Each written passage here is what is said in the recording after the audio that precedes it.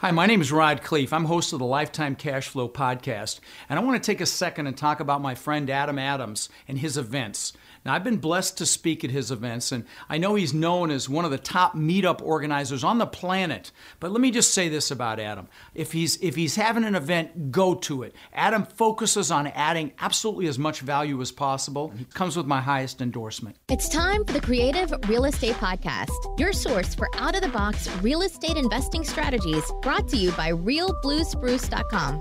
Welcome back to the Creative Real Estate Podcast. I'm your co-host today, Adam A. Adams, and this is Chad Whitfeld. How's it going, Chad? It's going great, man. All right, so here's the thing. The audio is going to be a little bit different. The audio quality is going to be slightly different today than on other episodes, and that's just because we wanted to make sure you could hear Chad as well as myself. Today, we're joined with David Toupin, and we're really excited to have David Toupin. He's been on the show before. One of the skills that David always has had and shares with a lot of other people is the skill of underwriting properties. Now, we wanted to ask him a few questions about how he's getting so many done, because I think he did like 300 plus underwritten properties in the first 4 months of 2019. And so we're saying, like, whoa, if we could do that, we could scale our business. So we wanted to have David Toupin on the show. David, give us a little bit about your background, and then we'll dive right in. What's up, guys? This is kind of a cool little impromptu session. Adam just called me, and I was walking through downtown Austin. He's like, dude, let's just hop on a podcast real quick and talk about this instead. So it'll be a cool topic today. I've been in the real estate industry now for, I think, just about 3 years. I buy apartments. I raise capital from investors to do that, and we've closed on just about a little over 500. We're doing a new development, about 50 units, ground up here in Austin as well. So we're rocking and rolling, and like you said, we underwrite a ton of deals. I think we've looked at over 300 deals this year, and we've underwritten about 135 so far. I haven't looked at our updated numbers as of today, but somewhere around there. So wow. All right, so you've looked at 300 plus, you've underwritten 135, and how many LOIs? I don't put out as many LOIs as I used to. I think verbal offers probably 50, LOIs 10, wow. And we've closed on 3 deals. So yeah, I try to keep my LOIs to, when I put in an LOI, it's like gospel. We will close on this deal. This is basically a check pre-date, like 75 days from when I'm writing the LOI is what I like it to be. And that's the kind of the brand and the message I like to put across to brokers and owners, like this is what we'll close on. Cool. All right. So we have all sorts of questions. Number one, if you could just explain how it works with you to be able to see that many deals. Most people would be overwhelmed, especially if they were all by themselves. So what systems have you put in place to be able to see that many deals? Yeah, so we have a really good team around this. My partner, Glenn Gonzalez, and I, we get tons of deals sent to us from brokers. I'd say 70% are on market and the other 30% are off market. We get a lot of deals that, they'll shop out to just a couple buyers, and so we get those. When we get those deals that come to us from that or other methods, which I will get into as well, I send it to my director of acquisitions, Jason, and he essentially will take all the details of the deal, or he'll go in and sign the confidentiality agreement, or he'll communicate with the broker once I forward him an email with the deal. He'll go in and get all the documents, download them, throw them into a Dropbox folder for that specific deal. Sorry, actually, let me back it up. First, what he'll do is he'll look at the deal and say it doesn't meet our criteria. So he's got all of our criteria of what we look for, what build year, size of the deal, where it should be located in, what type of areas we look for, what type of deals, basically. So I'll forward him all these deals that get sent to me, and that Glenn gets sent. He'll forward them to Jason as well. And if, let's say it's built in 1965, Jason knows that we don't look at deals before 1970. So he'll just throw that out. I don't even need to know about it. He'll have gotten the email. He'll toss it out. It won't hit our queue. If it's a deal that fits, he'll go in, he'll sign the CA, or he'll download all the documents, or he'll get all the information, and he'll take our underwriting tool, My Deal Analyzer, and he'll input all the information. He'll scrub the T12 and rent roll. He'll throw that all in there. He'll go look at rents online and through CoStar that we have a subscription to, and he'll figure out what are the market rents. He'll look at the area, do a little bit of work through the broker's OM, seeing what type of renovations we need to do. And he'll basically compile all this information, put it into our analyzer underwriting tool, and get it ready for me to review. At that point, he'll send it to me with a summary and an email, and he'll say, hey, everything's in Dropbox. The updated underwriting's in there, in that folder. This is what I think of the deal. This is our potential to get the rents up this much. We should renovate, half the units. Looks like 3 bedrooms have the biggest rent bump. He'll basically give us a breakdown of the story of the deal, because I haven't looked at it to that point. Wow. So what I do is I spend all my time just looking at deals that have already been underwritten, and I just review them. So I do not anymore have to go in from start to finish and input all this information from the T12 and the rent roll into the analyzer. So it's all already done. I can just kind of review the numbers, make sure our closing costs are tied up, look at the returns, look at the OM and see what's the story behind the deal. I'll do a little bit of high-level review on the rents and whatnot. And if the deal looks like I'm getting close to their asking or their whisper price, I'll dive further in. But at least to this point, I really haven't had to do a ton of work other than review the underwriting and see where everything's at, tweak the operating expenses and the renovation costs. So I guess that's kind of our system for underwriting and analyzing how I can get through so many deals. And Jason will do probably 10 a week or more than that. And that'll allow me, I'm just constantly reviewing these deals and going through ones that have been underwritten, essentially. So I got 2 follow-up questions for you for Sure. that. Number one, how many markets are you focused in with your deal flow? And then on that basis, how many brokers would you say in each market are consistently bringing you these deals that meet your basic criteria right off the bat? Yeah, so we're mainly focused on primary markets in Texas. So we got Dallas, Fort Worth, Houston, San Antonio, Austin. Outside of that, I'm looking at Atlanta, Salt Lake City, and Charlotte, North Carolina. So those are kind of the main markets. Texas is really our primary. That's where we're based out of. But we do look at deals in these other markets. So how many brokers in each? I'd say I consistently talk with anywhere from 12 to 15 brokers in Texas, the main ones. Like last week, I found 2 new brokers in Texas I'd never talked to before. So I'm always trying to find new ones to talk to, but I'd say that's here. In Charlotte, I've got maybe 3 that I talk to, 3 or 4. Atlanta, maybe around 5, because I'm not as heavily embedded into that market. But I'd say, in a typical month, I'll probably talk to anywhere from 20 to 25 different brokers. All right. Those are from month to month. So I would like to talk a lot about the brokers, and I'm also really curious about Jason and how Jason's compensated, or how somebody like me could find my own Jason. Sure.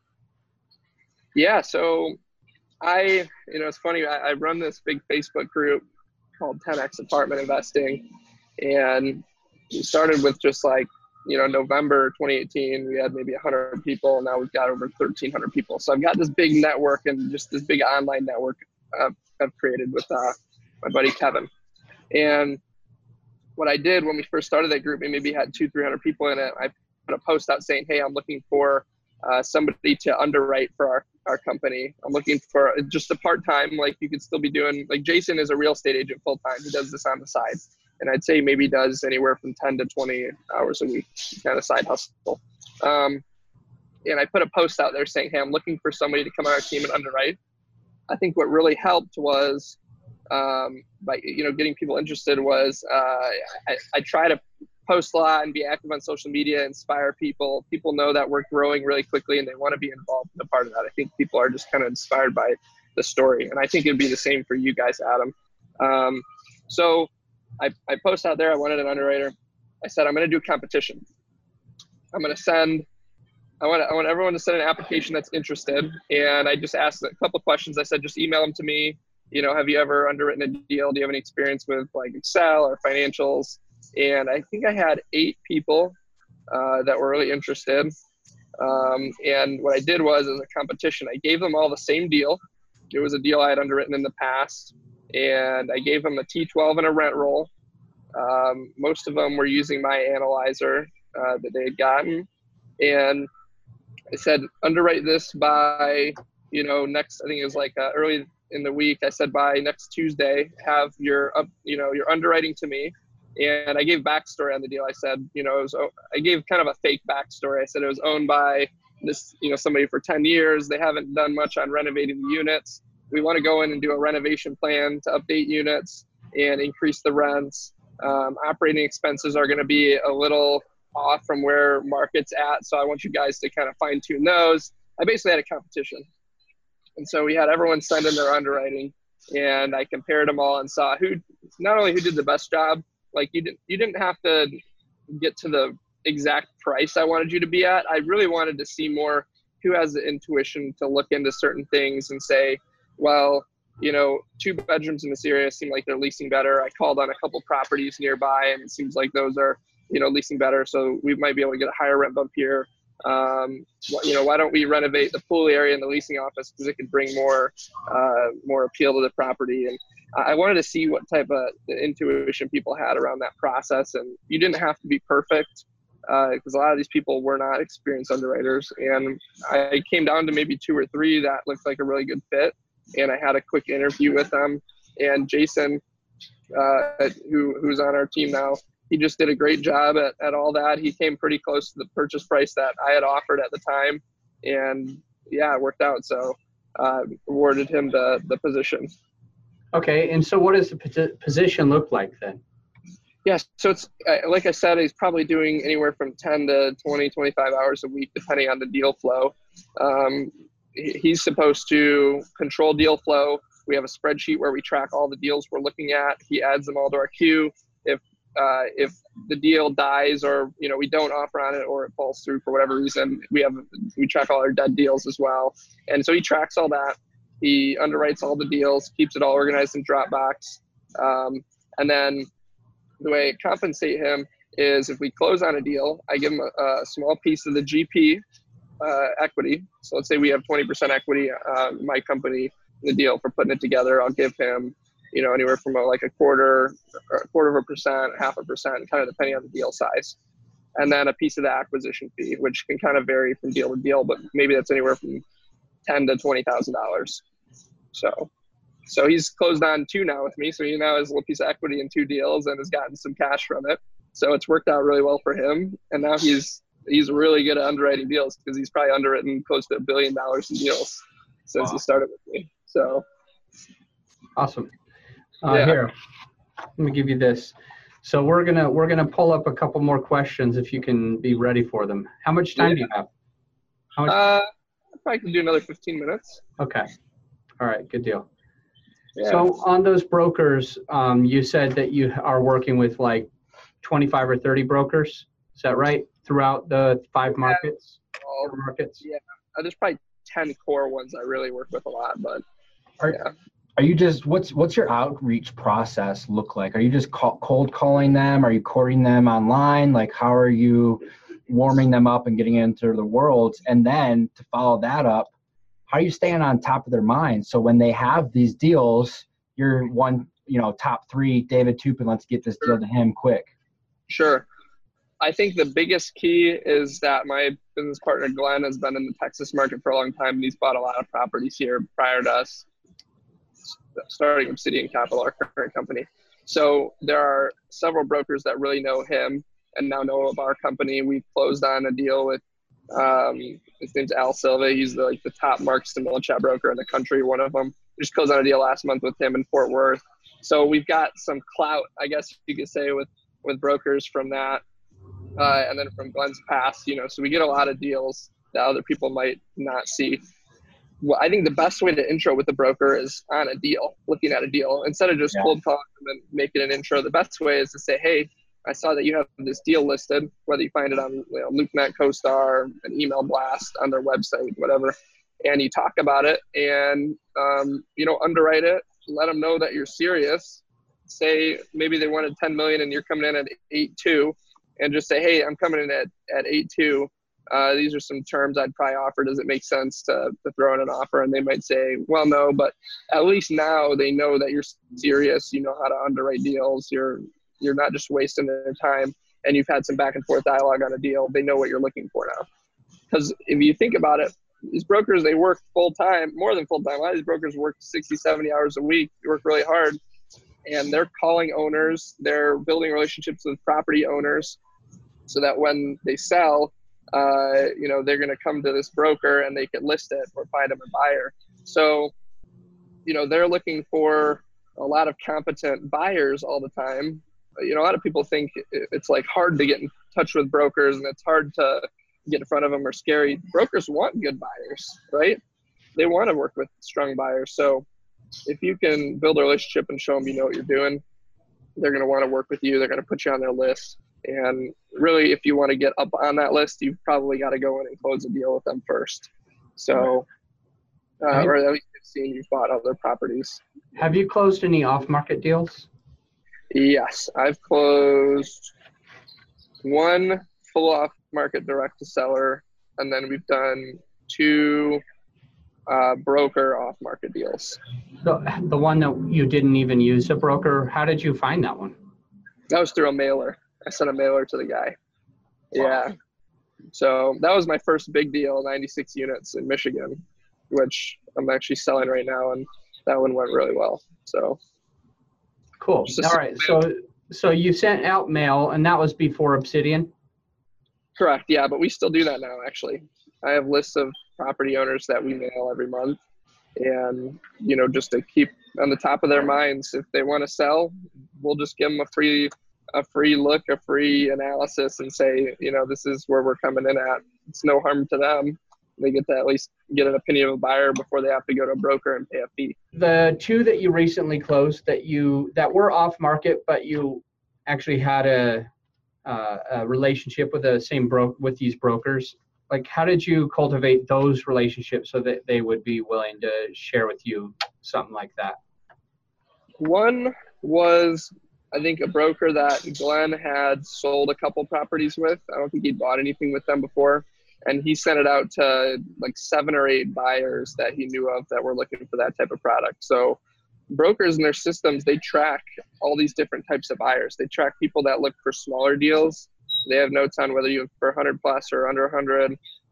They know what people are looking for, institutional assets, Class A stuff that's like maybe 300 units, brand new build. There are people out there, REITs and whatnot, that look to buy those. So they track all this, and we're in that value add category, 100, 150 plus units, and we came up on the list.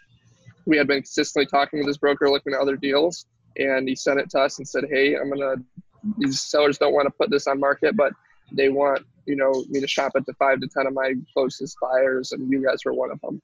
So wow, we ended up winning that.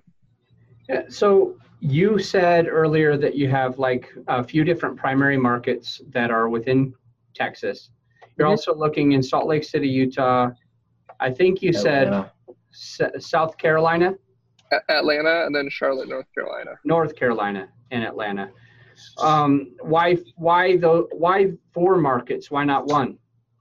Atlanta, I believe in that city. I think it's growing a lot. I've been there. I've visited there quite a few times, so I kind of know, a decent amount about little pockets here and there. Charlotte, I visited that city. I know management companies that will manage there, just like Atlanta. I think it's very important to know a management company when you're going into a city or in a market. You want to have really good management company contacts, because I can run a deal by them. Say I'm looking at a deal in Charlotte. I have a management company right now that I could just say, hey, can you drive by this deal? I'm looking at it, and I can trust that they're going to, go check it out, tell me what they think the rents might be able to do, and give me some good input without me having to go out there, before making an offer. So I think having a management company is important on picking a market. And then all those markets I know are just growing. So, I'm not looking at Toledo, Ohio. I don't think that market's necessarily growing long term. I think you can buy good deals there if you pay the right price, but I want good long-term growth markets. I think that helps protect us and our investors, and we'll achieve more appreciation.